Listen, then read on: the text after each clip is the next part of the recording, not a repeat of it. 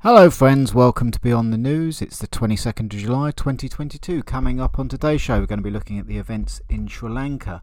A clip of John Cleese talking about freedom of speech for comedians. Joe Biden has cancer and COVID.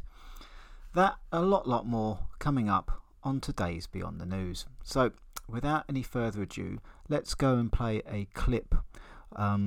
It's attributed to Neil Oliver, and there is another speaker speaking, but this is GB News, and they're going to be talking about what's happening in Sri Lanka. Now, this was July the 11th, so there's been some development since this video, but I thought we'd give it some perspective, and then I'll talk about the developments and my opinions of those developments. Sri Lanka's president will resign to make way for a unity government, the Prime Minister's office has said, after tens of thousands of protesters stormed the official residences of both men. Months of frustration and anger at the country's unprecedented economic crisis boiled over at the weekend as occupiers vowed to stay in the palaces until both leaders have been officially removed from office.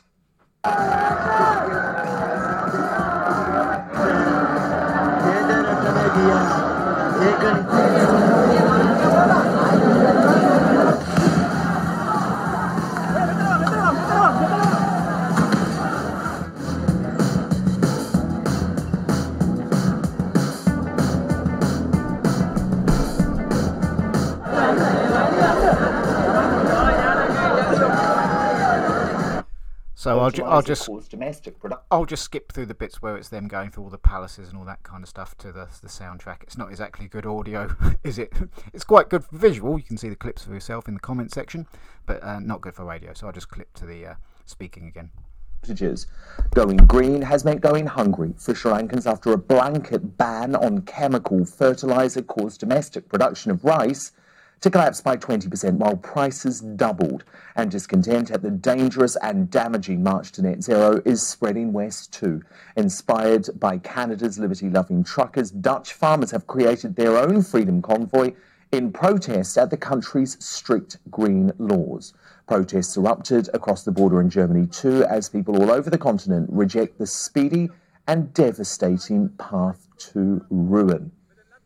Neil Oliver. Wow, this is one heck of a movement, and surely it must be a wake-up call to politicians here in the UK.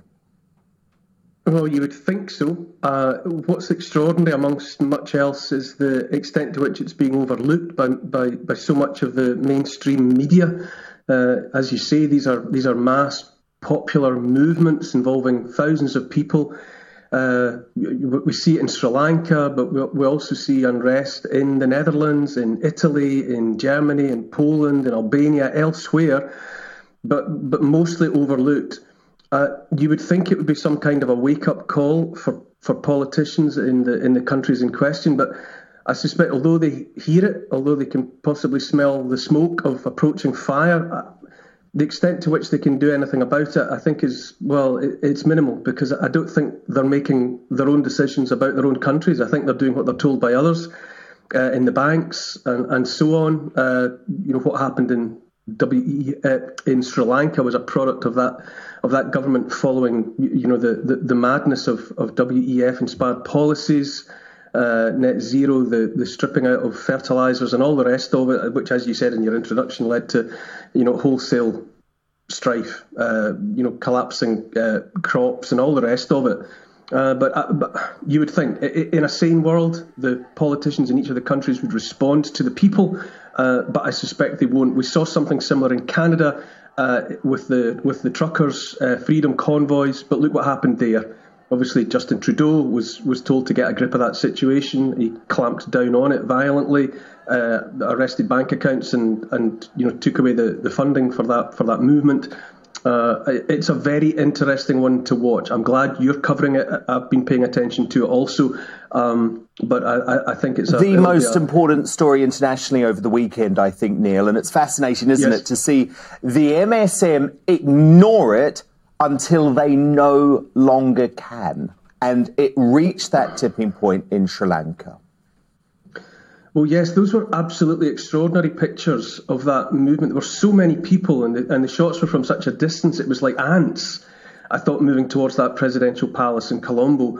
But then, amazingly, really, what happened around that pool, the presidential pool, which was obviously the people's pool because it's their presidential palace, but it looked incredibly peaceful. And I think that that's a testament to the reality of what's actually going on there.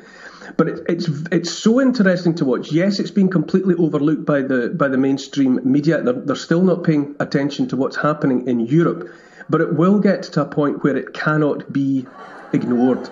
I think what you're looking at in the Netherlands, for example, is the deliberate dismantling of the landowning class. 85% of the land in the Netherlands is held by farmers and has been for generations. And that's an inconvenient situation for globalist leftist politicians who've got other ideas for the land, which is specifically to build houses to cope with the immigration, the levels of immigration that are going on. They've empowered themselves, the politicians, to help themselves to 30% of the Dutch farmers' land. And surprise, surprise, just as I suspect you would or I would if the government came into our homes and said they were taking 30% of everything we owned and had worked for, the farmers have said no. As well they should. It becomes harder and harder. What's happening in Holland? It's being sold as some kind of attempt to cut down on emissions of nitrates. It's not that at all. As far as I'm concerned, and as far as other commentators are concerned, it's a blatant land grab. It gets harder and harder to ignore the intent by leftist globalist governments to return us to some form of feudalism. All these people like us owning property, owning homes, living lives independent of the state. What the intention there is to take people's independence away, take away their property, take away the land. And if you control the farmland, you control the food, and if you control the food, you control the people. So you can plainly see what the agenda is. Fascinating analysis, Neil Oliver. We will stay on this, as I know you will too. Neil Oliver, thank you Indeed. so much. So, Neil covered a lot of good points there. However, this is the end result here. So, this is from Thursday, the 21st of July yesterday. Sri Lanka braced for more unrest as new president vows crackdown on fascist protests. So, you cause all the chaos.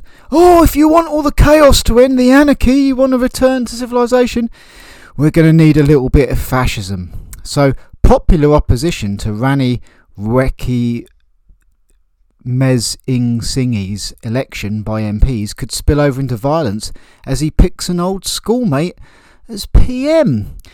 Now then, who is this newly appointed president, Ranil Wickremesinghe? I think I'll just call him Ranil, Mr. Ranil, I think. Well, let's have a little look. He's got a degree in law, University of Colombo, 1972, enrolled as advocate, Supreme Court of Sri Lanka, practiced as a lawyer for 5 years, 1977, elected to Parliament. Oh, and by the way, where am I reading this from? He's got his own page on the World Economic Forum. So do you see how that works?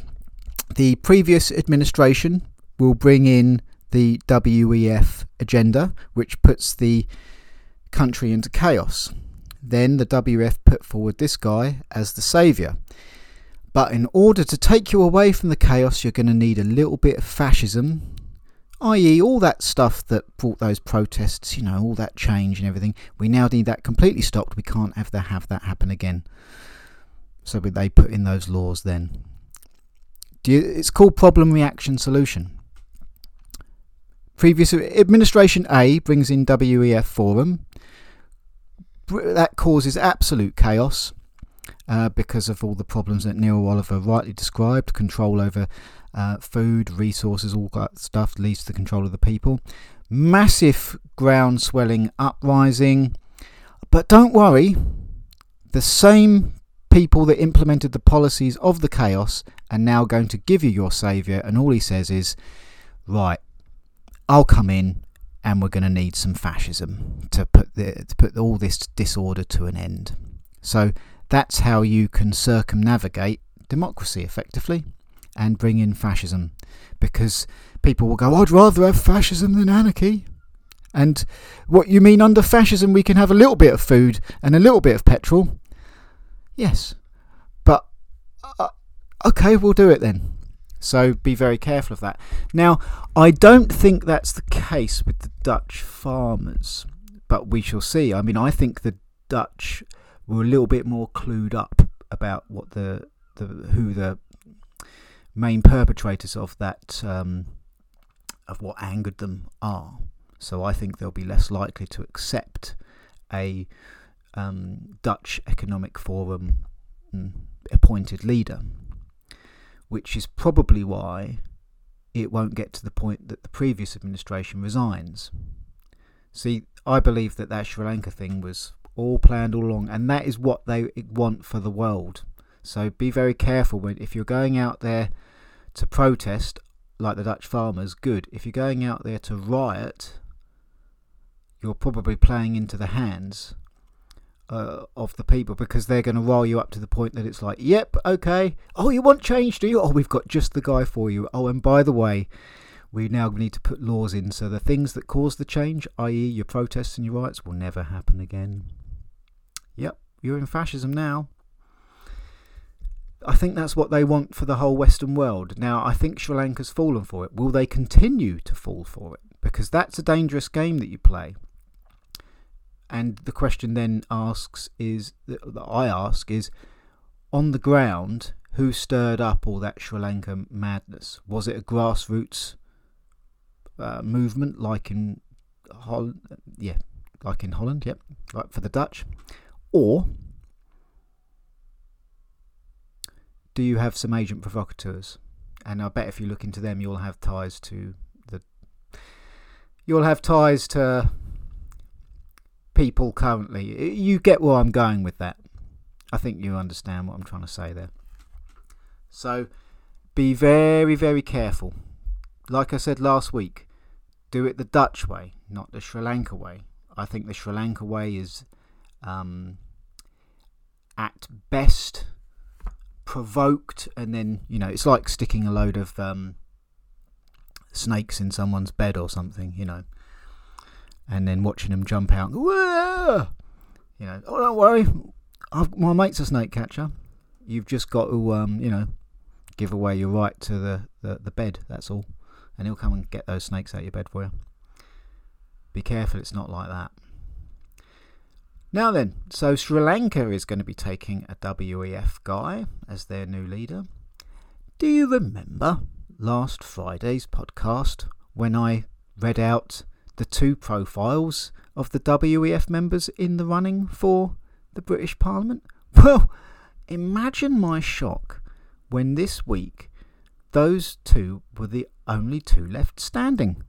I know, I could barely believe it. So Sri Lanka's got a WF guy in there.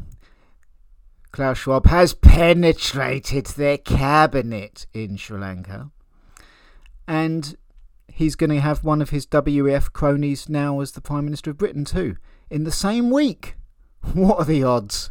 What a coincidence. All as a result of basically unrest. Now, the British, we didn't go and storm any presidential palaces. We went, oh, Boris is an idiot. Oh, Boris is a moron. Oh, Boris has got to go. Oh, Boris is untenable. Not that I disagree with any of those statements, but there's different. The New World Order is a master of manipulation, and the Sri Lankans, right? They want to kick off. We'll get our puppet in by them kicking off. The British, they're not really up for kicking off. They just love to moan and complain and tut and everything and slag things off on social media. Okay. Right up to the point that they do that is untenable. Ring out some press stories of how Boris Johnson is. Okay, yeah, he won't be able to do fresh lockdowns because his stance on lockdowns was so, hypocritical. That was one of the reasons he went, and all that kind of stuff. So you now need a new puppet in there who's like, I take COVID very seriously. I'm not going to be having any parties at mine. And then, we'll see what happens after that. And then they go. But the puppets get churned up and spat out quite quickly now, at least here in Britain. We've gone through Boris Johnson pretty quickly. We went through Theresa May pretty quickly. People are starting to cotton on and hold their leaders to account a little bit quicker here in Britain. But what we need to snap out of is the idea that the leaders are just corrupt and incompetent. No, they're highly competent. They just don't work for us. And both the new Prime Minister candidates here in Britain have their own pages on the WEF, and I read it out last Friday. So be very, very careful about that situation. Go the Dutch route, peaceful route. Next up, we have Tesco. This is from MSN. Tesco. 200,000 angry customers demand supermarket stops replacing people with machines. Hear, hear. Good for them. Over 200,000 angry Tesco customers are demanding that the supermarket stops replacing staff with machines. Customers complained that the self-service tills have made shopping experience overwhelming and a nightmare. I do think it would be better. I mean, it's good. You know, a petition started by 69-year-old customer Pat McCarthy from West London has racked up 209,000 signatures and gained momentum, with Bring Back Tesco staff trending on Twitter on Tuesday morning. That's July the 19th. Pat wrote, "What used to be a great shopping experience has now become physically difficult. I think that's probably meant to be difficult, isn't it? Overwhelming and a nightmare. At my local Tesco megastore, and probably all over the country, Tesco is bringing in new self-service and sort-it-out-yourself card-only till machines. They make up 2/3 of the tills now. The petition argues that these tills are not accessible for people who don't have credit cards. Oh, cashless society.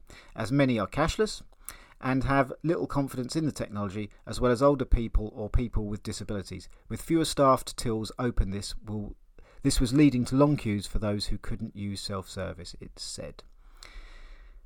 I love chatting with staff, albeit briefly, especially as I live on my own. Talking with human staff is important to me now that experience has been taken away, Pat said. Also, those staff will spend money in the local economies. The self-service tills will not.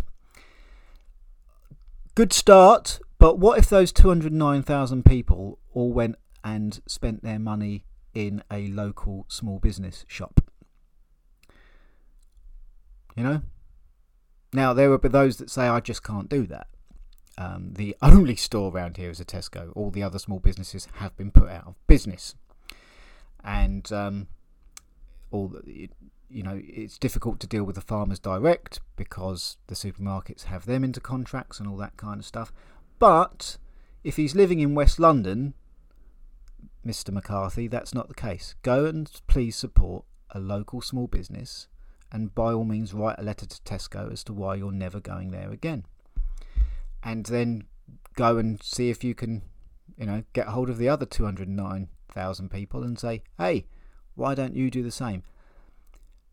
If they don't take on board your petition, vote with your feet. That would be my experience. But a good start from Mr. Pat McCarthy there. And there was something else that I was going to mention on that, but no, it slipped my mind. Never mind. The next story, I posted this on my Facebook Beyond the News group just for... I've told my listeners before that Facebook no longer allows me to share from my personal feed onto the Beyond the News page. What I have to do is open the link on my Facebook feed, copy and paste the URL into a document, then go into Facebook again, switch accounts from my personal account to my Beyond the News account, and then copy and paste the URL. That's what I did with this ITV link, and a lot of people couldn't read it, and I thought, oh, bloody Facebook. But I've since uploaded it myself, and it's not opening at all for anything. So for once, I don't think Facebook is to blame for the actual opening of the article. However, they have made it ridiculously difficult to share things onto pages, which is the free flow of information is what people joined up to Facebook for. So just as I predicted and have predicted for the last 98 episodes, or 97 if this is 98, Facebook will go down, but not out. It will just become a place where negative people scream at each other and share pictures of their dinner and write on their new Facebook feed, "Oh my God," and then someone write underneath, "What's up, babe?" and they'll write, "Oh, I don't want to talk about it. DM me." You know, it will just be a place of that, and it's fast becoming that, in my opinion. And part of that is it's no one cares about it anymore. It used to be there's a marketplace. Certain people go on there for the marketplace and that kind of stuff. I understand that, but people aren't on there engaging with other people anymore because, as someone said to me, all the interesting people have been kicked off. I say that being not kicked off myself, and the censorship's come through a variety of forms, and it's just a joke now. The Facebook fact checkers admitted in court, well, we're not actually fact checkers. We're just we just really strongly opinionated people that Facebook calls fact checkers. We've read that out in the podcast before. The woke agenda, and which will be John Cleese will be coming up talking about that in a moment. But it's also simply, there's just so much negativity and just boring stuff that just no one cares. So you're scrolling through now, and I used to scroll through it to get the news for the show from the news feeds of the really interesting people I know. 1/3 of them banned and gone now. The other third don't bother with Facebook anymore, leaving me a third of the news articles, which I can no longer share just by clicking the share button. I have to go through the process before. Open, copy, paste, and then go switch accounts and do it again. And do that for every single article. So, as I've said on numerous occasions, there isn't much point in me being there in terms of Beyond the News. I will probably post, I haven't done it for a while, but I will probably post the Spotify links and all the comments in one go. So at least people, if they want to see what I'm talking about on the podcast, they can do so. But people don't really read the comments. So I don't think many people are going to be opening. But it'll be there as a reference guide. So if someone, mainly if, a gig or something like that, someone came to me, you were talking about that in your set, I can go, right, are you on Facebook? Right, go to Beyond the News. Right, go to... But again, I don't need to do that now, because I can just say to them, are you on Spotify? Yes, we are. All right, okay. And probably, I would say, if I'm honest, just as many people are now on Spotify as on Facebook, especially the people that are interested in this sort of stuff. So it's not really a big catchment on Facebook anymore. Yeah. But I'll still do it for the reference sake of it. But, yeah.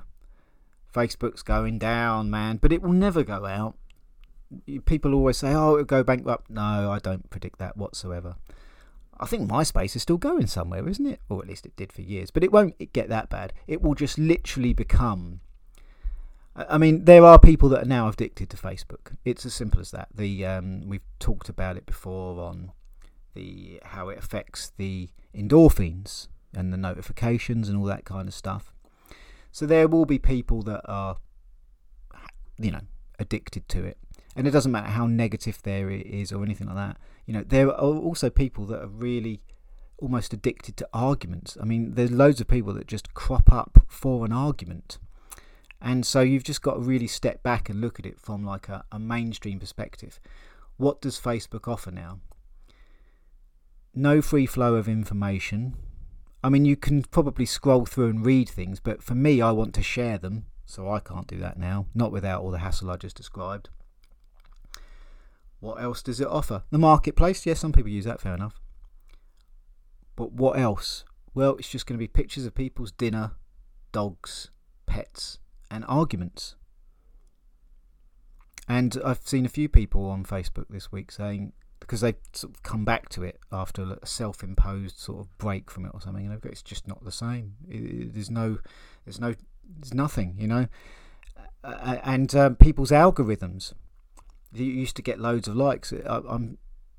I see people that used to get loads of likes saying, "I'm not really getting anything now. If they changed the algorithm or anything like that." It's just people have become numb to it. It's just scroll, scroll, scroll, scroll, scroll, and that's what it is. You're scrolling for argument, negativity, picture of someone's pet, picture of someone's holiday, advert, argument, and just repeat. Occasionally quite a good meme comes up, and they're usually the ones that have gone, Facebook have fact-checked this information and found it to be false on a meme. So, yeah. But it will never die, because there are plenty of the people in this world who want to go onto Facebook and think, if I contribute in someone else's drama, they'll come and contribute in mine. And then, that way, it's like the whole, I'm going to change my Facebook profile picture, I'll see who like, and then you go and like theirs, and when they change theirs and all that kind of stuff. Oh, so will you like mine when I put my new picture up, please? I spend very little time on there now, and it pleases me to say that. And one of the reasons that I can still get some superb information is because of the own group that I started on Telegram at Beyond the News Gym, where you can have total free flow of information, uncensored, and you build a community of like-minded people.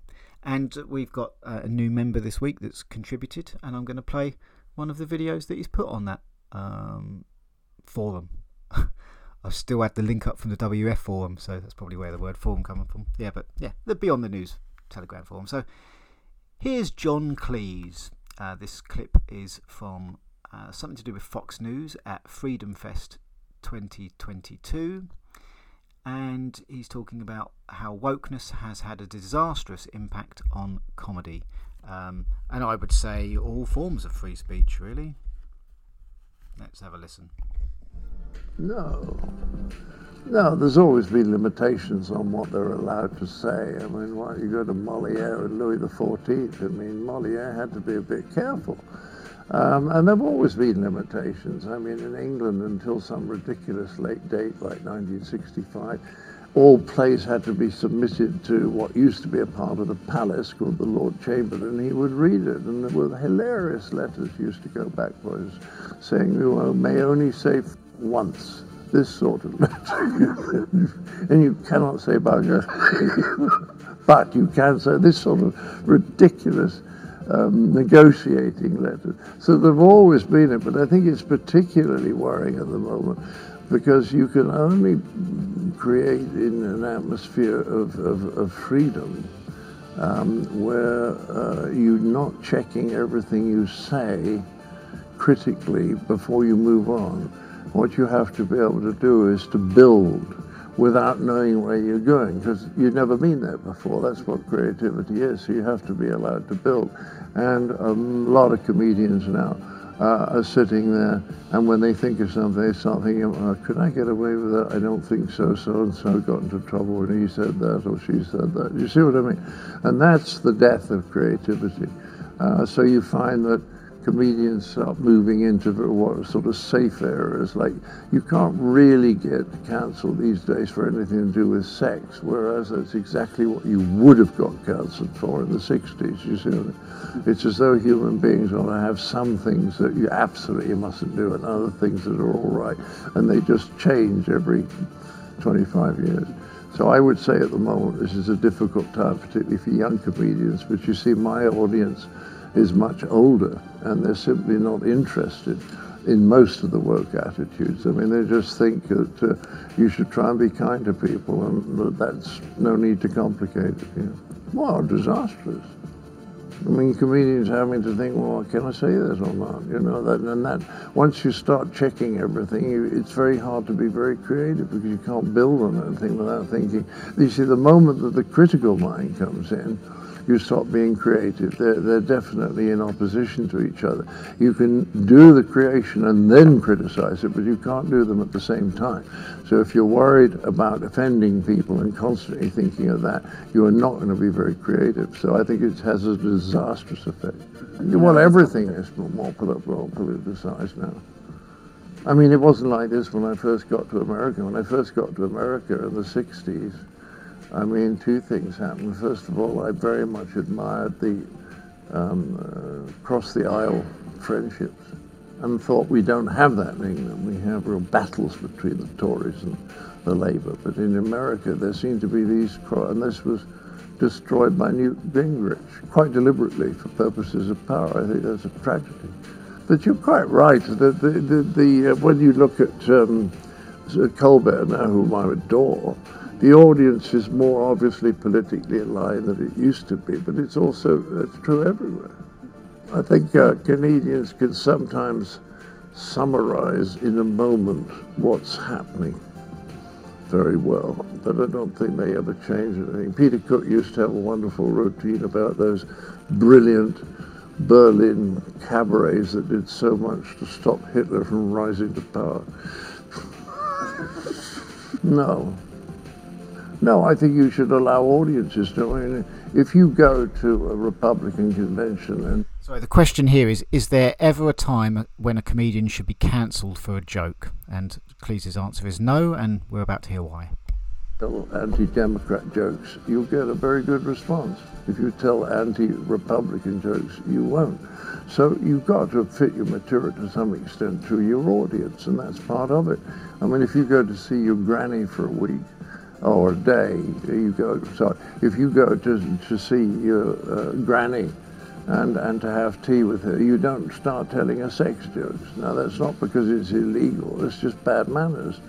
So I think you would think what the audience is, and then you might shock them a little bit, because that's fun. And also, as I point out on stage, if you get into areas that are a little bit taboo, you actually get the biggest laughs, which is why sexual humor is often greeted with huge laughs when it's not particularly funny.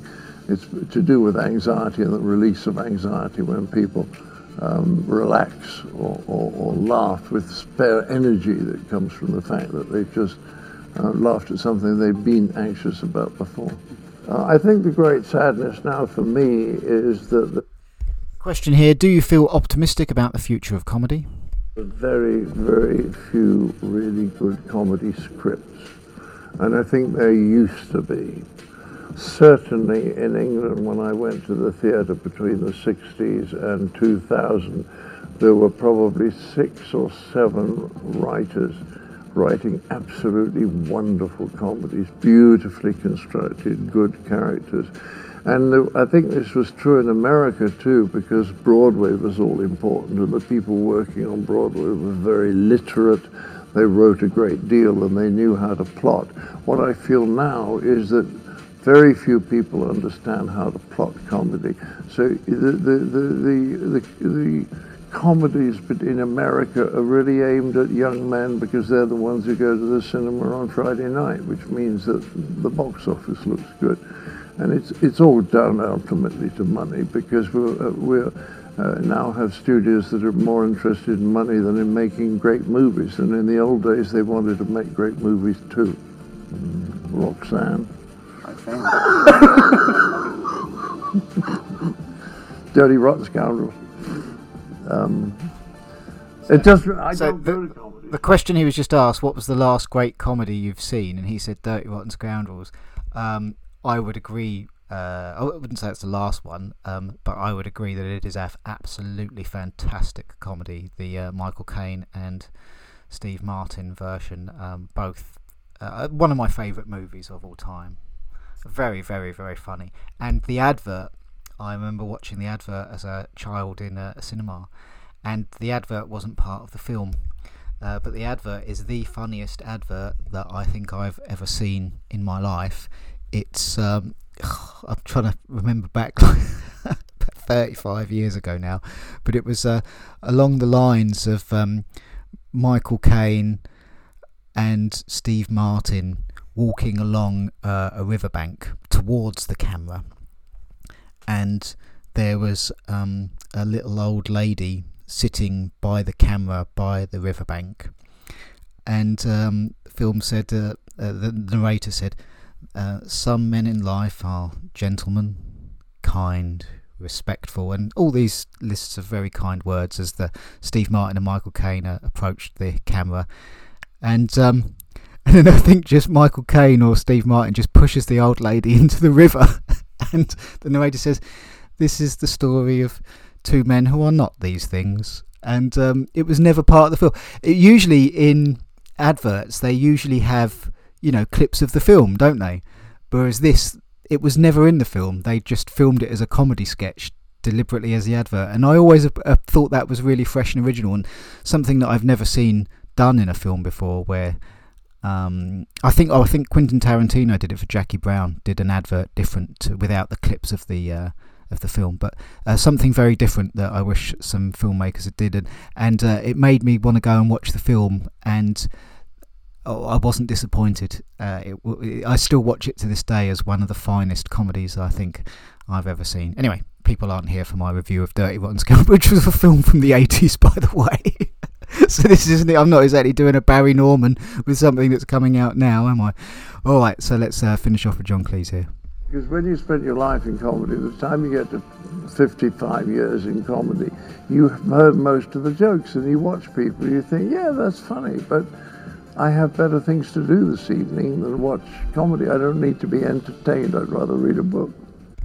Yep, and I think there's quite a few people that now would rather learn than listen to a lot of the modern comedy, but not all. There's some great stuff out there on the television, I should say. It's you know, I think we're at the point now where people understand that it's not, you know, there's only certain topics you can talk about on the television.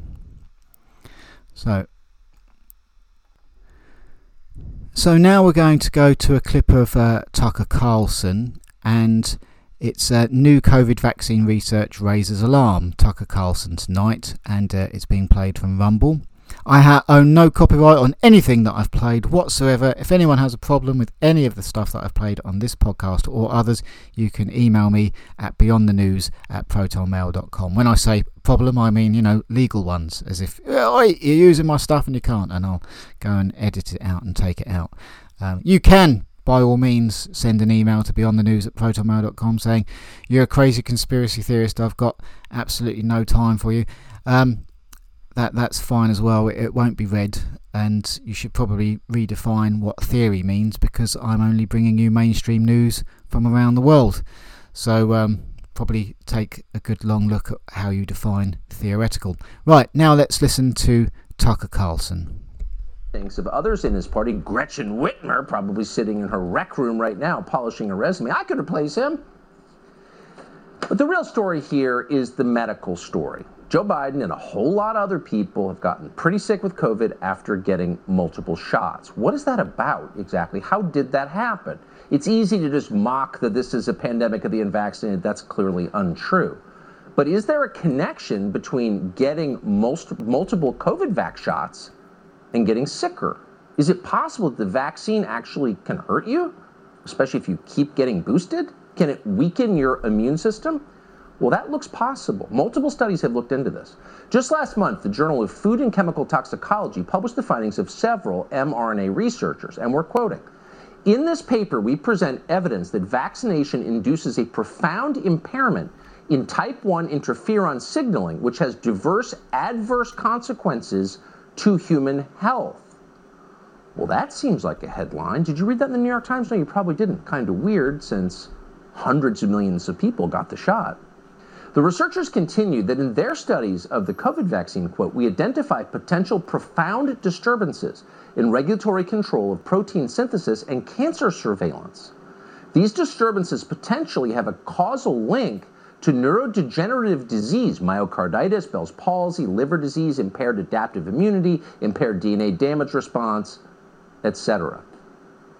So it's possible, in fact, it's looking likely, that the vaccine might suppress the immune system.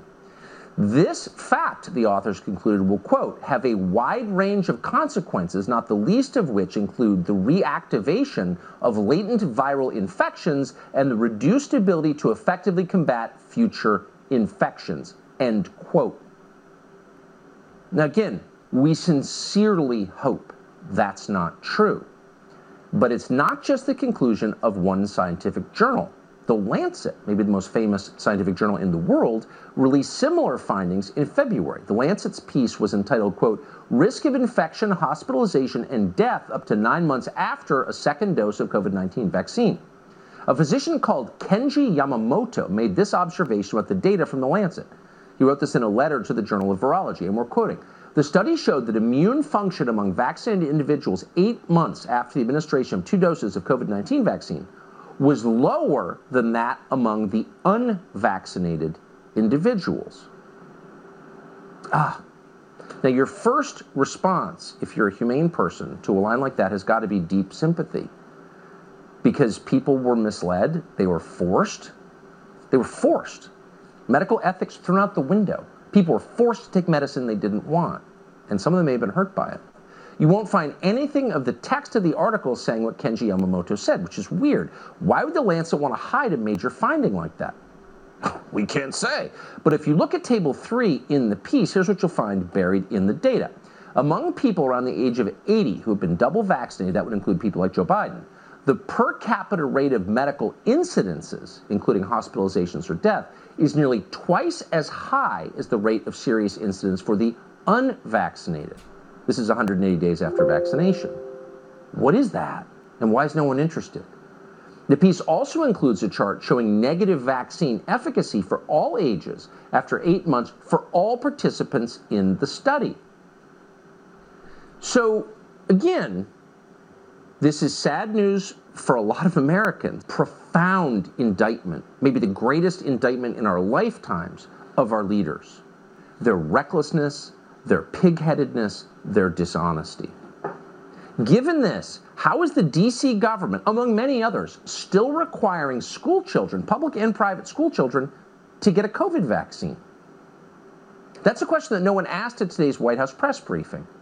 How are members of the U.S. military being dismissed without their pensions because they won't take this same vaccine in light of these study results? Is no one paying attention? How is this allowed? But instead, today at the White House briefing, all the questions are about the proof of life video that Joe Biden's office released today. Here it is. Hey folks, guess you heard this morning I tested positive for COVID. But I've been double vaccinated, double boosted. Symptoms are mild, and I really appreciate your inquiries and your concerns. But I'm doing well, I'm getting a lot of work done, I'm going to continue to get it done. Here's a question. Is there a single public statement Joe Biden has made since Inauguration Day that he did not read off a teleprompter? Is there one? Find it. So the question that came up in today's press briefing was, after seeing that, is who shot that footage? Is that person in danger? Well, once again, the president's glass ceiling shattering publicist, Karine Jean-Pierre, was asked that question, and she said it's totally fine because the video was taken outside, and there's no risk outside that we will arrest you for paddleboarding in California. But then an hour earlier, to make this even messier, because it's inherently messy, because it's Biden-related, the White House released this picture, and it shows Joe Biden, brace yourselves, indoors at his desk, no mask. So who shot that picture? Is that person still alive? Does that person have monkeypox? Presumably the White House photographer is vaccinated. That's got to be a requirement of work in there. But as we just saw, that may make the photographer more vulnerable to infection. And in fact, and we hate to say this, it might mean the photographer is now more likely to face serious health complications. So underlying all of this is a really ominous fact, and that is a lot of people have been hurt by this. You hate to say it. Germany's Ministry of Health found that 1 in 5,000 Germans have suffered, quote, serious side effects after a COVID-19 vaccine. Now, 1 in 5,000 may seem like a lot or a little, but extrapolate forward to the United States, a country with our population. That would mean that in the U.S., if that number holds constant across countries, and why wouldn't it, it would mean more than 100,000 Americans may have been seriously injured by the COVID vaccine. Why does no one talk about them? Why does nobody care? And what happens to them now? If Joe Biden accomplishes a single thing as president, you'll be getting more people to ask that question today. And it's a fair question. And to end, science is about questions. Science is questioning. So anyone who tells you you're anti-science for asking a question doesn't understand what science is. Dr. Harvey Risch is a professor emeritus of epidemiology at the Yale School of Public Health, and he joins us tonight. Doctor, thanks so much for coming on. What worries me in all of this is not necessarily what the results are of these studies, though they seem kind of scary, but the fact that no one in charge of our public health systems is talking about it, apologizing for statements they made that were wrong. There's no accountability. I just feel like no one's going to ever trust doctors again after this. Are you worried about that? Well, I'm worried about the credibility of medicine, about public health, about government institutions, about Congress people even. Nobody has been forthcoming and talking honestly about any of this. But our whole system, I never thought about this until the last 2 years, but it's built on trust, and everybody trusts their doctor. I always have. Everybody does. People love doctors. Doesn't the medical establishment understand that their credibility is at stake, and that's kind of existential for them and for all of us? Well, the problem is that doctors are more afraid of what happens if they go outside the permitted messaging than just hiding behind going along to get along, and so their credibility loss follows because they were unwilling to stand up to the message. You are one of the few who's had heterodox views on this and has said so publicly. What have other professors you worked with, other physicians that you know, people who have lived in your world for some time, what have they said to you privately? I have lots of people who've supported what I've said, people from diverse walks of life in different academic disciplines, not just medicine, epidemiology, and science, that basically everybody's got some reason to be scared about being public because of negative consequences to them, their economics, their family, and whatever. So they prefer to just kind of be under the radar. And in fact, the telemedicine groups have been under the radar, but have treated more than 250,000 of Americans with the drugs that one's not allowed to talk about, hydroxychloroquine and ivermectin, very, very successfully, overwhelmingly successfully. 250,000 people treated that way, and it's all sub rosa, but it's working that way. Boy, you read accounts of the Soviet Union, Soviet science that was so ideological that it was insane. Are you worried that that's happening in our country? Well, yes and no. To the degree that people believe our current insanity, I would be worried about it. But I don't know that there's a large amount of belief, except for maybe 20 or 30% of the medical establishment and the general population that are true believers. And the rest are either skeptics or know the truth but can't really come out with it, can't be public about it. Oh, man, I feel like we're losing a lot right now. Thank you for your bravery and your commitment to actual science. Dr. Harvey Risch, great to see you. Pleasure. Okie dokie, so that was some great information from Tucker Carlson then. Just want to dovetail this with, if I put in, because I was trying to find that clip on YouTube rather than Rumble, if I put in Tucker Carlson vaccines, that clip doesn't come up, or at least on the page one. What comes up is now this news, Tucker Carlson's vaccine misinformation. Ex-Fox reporter reveals why Tucker Carlson is lying about vaccines. Next one. Tucker Carlson has a bonkers new COVID vaccine conspiracy theory. Next one. Why vaccinated Biden got a breakthrough infection. Next one. Tucker Carlson confronted over vaccine stance. The View. Tucker Carlson's Christmas meltdown. Newsmax requires COVID vaccines and Trump's legal woes. Dr. Fauci explains COVID vaccine efficacy. Dangerous. Former Fox News correspondent rips Carlson's vaccine rhetoric. Now, most of the ones mentioning Tucker Carlson's name are all about a year old. But isn't it interesting that that's what comes up on YouTube? Probably no surprises to any of my Beyond the News listeners. But isn't it interesting? Again, just to talk about that last clip, all the stuff about the ruining of the immune system, all that kind of stuff, that clip is very recent. But I was talking about that on Beyond the News over a year ago now with the Francis Crick guy. I forget, is it David Bauer, Dr. David Bauer? I know it's the Francis Crick Institute, where he said, yeah, the vaccines, people who take them seem to have less of their gold standard immune system stuff. I mean, I've paraphrased, but that's what he said. Go and listen to that for yourself. And I put that on social media at the time, with the whole, because I got very active on vaccines about a year ago until they dropped the mandates. No one should be forced to take anything to keep their job. So I was like, right, you need to have all these facts, and I got all the grief and everything like that. But putting that clip up, the arguments just dropped off. It's like, and I get that quite a bit. Oh, Jim knows what he's talking about. Let's just just ignore it. He's right. He's got a clip we can't argue with. It obviously makes him a crazy conspiracy theorist. Let's just leave him alone. And there's that mass sort of cognitive dissonance. But that's a year old, and now Tucker Carlson's saying pretty much the exact same thing as a result of scientific studies. So where are the MSC, all the stuff, Tucker Carlson's vaccine misinformation, for example, that's a year old.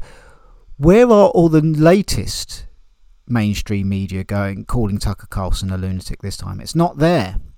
And I've noticed a lot of the anti-vax sentiment, the hatred towards the anti-vax sentiment has gone down as well. It's almost as if it's starting to sink in with the public that maybe these weren't a good idea. I don't think they quite understand the extent of the problem, but I think it's at least starting to come up. And the fact that the booster uptake rate was what? Figures are tricky, but I think I've read out somewhere before it's like 20% and loads were thrown away or trying to be sold to somewhere else because no one wanted them anymore, that kind of stuff. So very interesting scenario there, and we shall be keeping an ear on it here on Beyond the News. Now then, treatment of UK prisoners during COVID meets UN definition of torture. 20th of July, Eric Allison for The Guardian. Report finds 85% of inmates were locked up for 23 hours a day, with sadly predictable results. It cannot be ignored. By and large, we know by now hospitals, care homes, schools and most other state-run institutions coped or didn't with COVID pandemic, but not until now. With this shocking, distressing, authentic and academically robust study, we have had the unvarnished truth about conditions in UK prisons. The report, led by prisoner-led charity User Voice and Queen's University Belfast, reveals that 85% of prisoners reported being locked up for at least 23 hours a day for long periods. The consequences were sadly predictable: anxiety, depression, self-harm and off-the-scale mental illness. Prisoners are medicated all day and just sleep and scream out of their windows all night, says one account. I mean, 23 hours of bang up is really not good, says another. Some of these lads are really ill. There's one bloke who is screaming at the top of his lungs. His head is going further and further down the drain. This in a system that was in meltdown pre-COVID with soaring suicide and self-harm rates. It was overcrowded and underfunded and short-staffed. Prison mental health services were at best inadequate before COVID. Since the outbreak, in some jails they have been non-existent. Support services largely disappeared, gyms stopped, education stopped, family visits stopped, even taking a shower became difficult. So there you go. And of course a lot of those side effects happened outside of prison as well. Just giving you an update on a story I carried a few weeks ago about Prince Charles. Here's the conclusion that I predicted, and I'm sure all of you expected. Prince Charles will not be probed by Charity Commission over 2.5 million cash donation in suitcase and carrier bags from the former Qatari Prime Minister. If you want to know more about it, go and listen to where I broke it all down beforehand. What a surprise if Prince Andrew doesn't get arrested for all of his associations with known child sex traffickers, child molesters, and court cases where the FBI want to question him. If he's not going to get in trouble for that, Prince Charles isn't going to get in trouble over a load of cash, is he? Simple as that.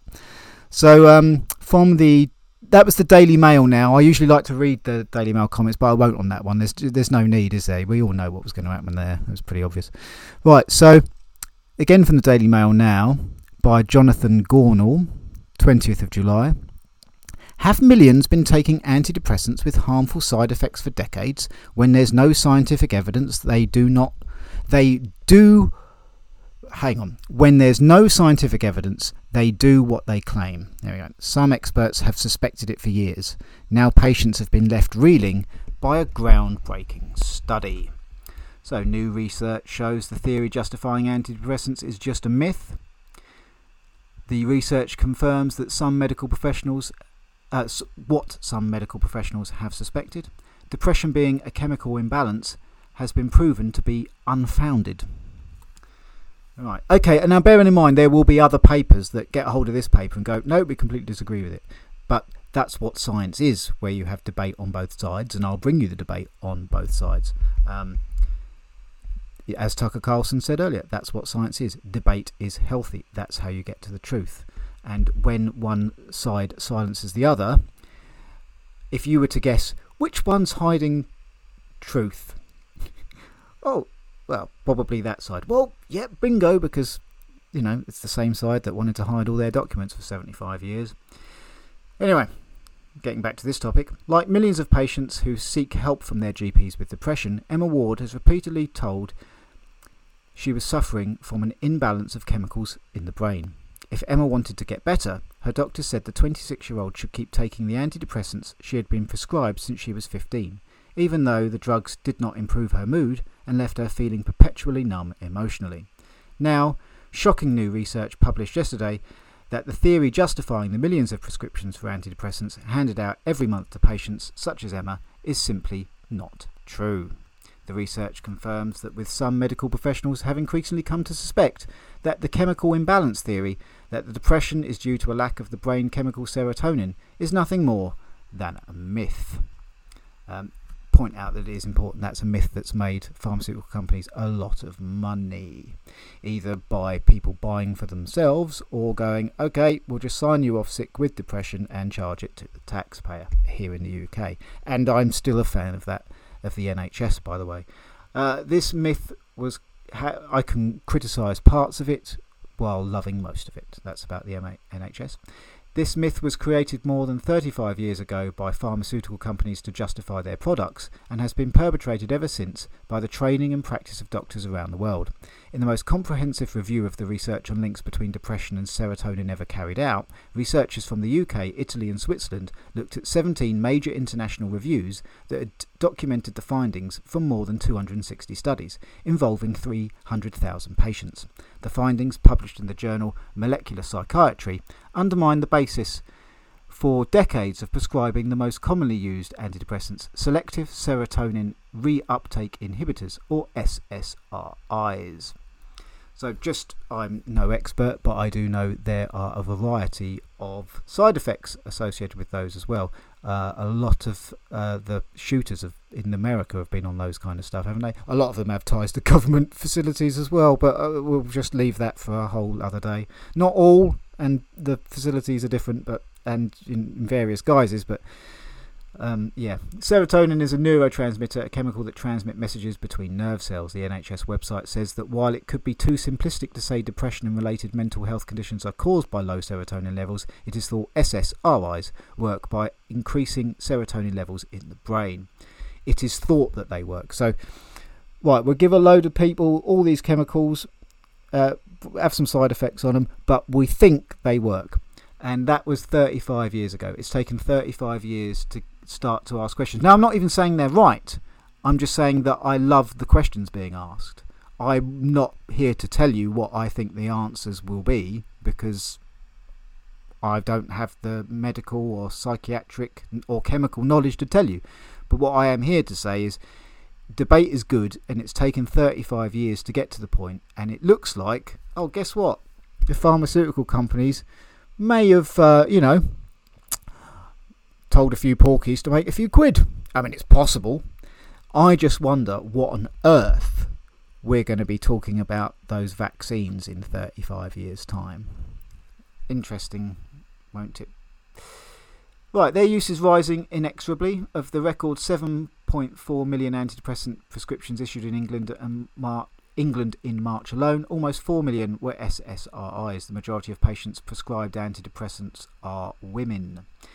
There are currently 8 different... anyway, right, let's get down to the actual comments, because I want to see what the Daily Mail readers make of this one. So best rated up 2, 2, 2, 2, down 2, 4, 6. So we're looking roughly 90% to 10 here. Okay, here we go.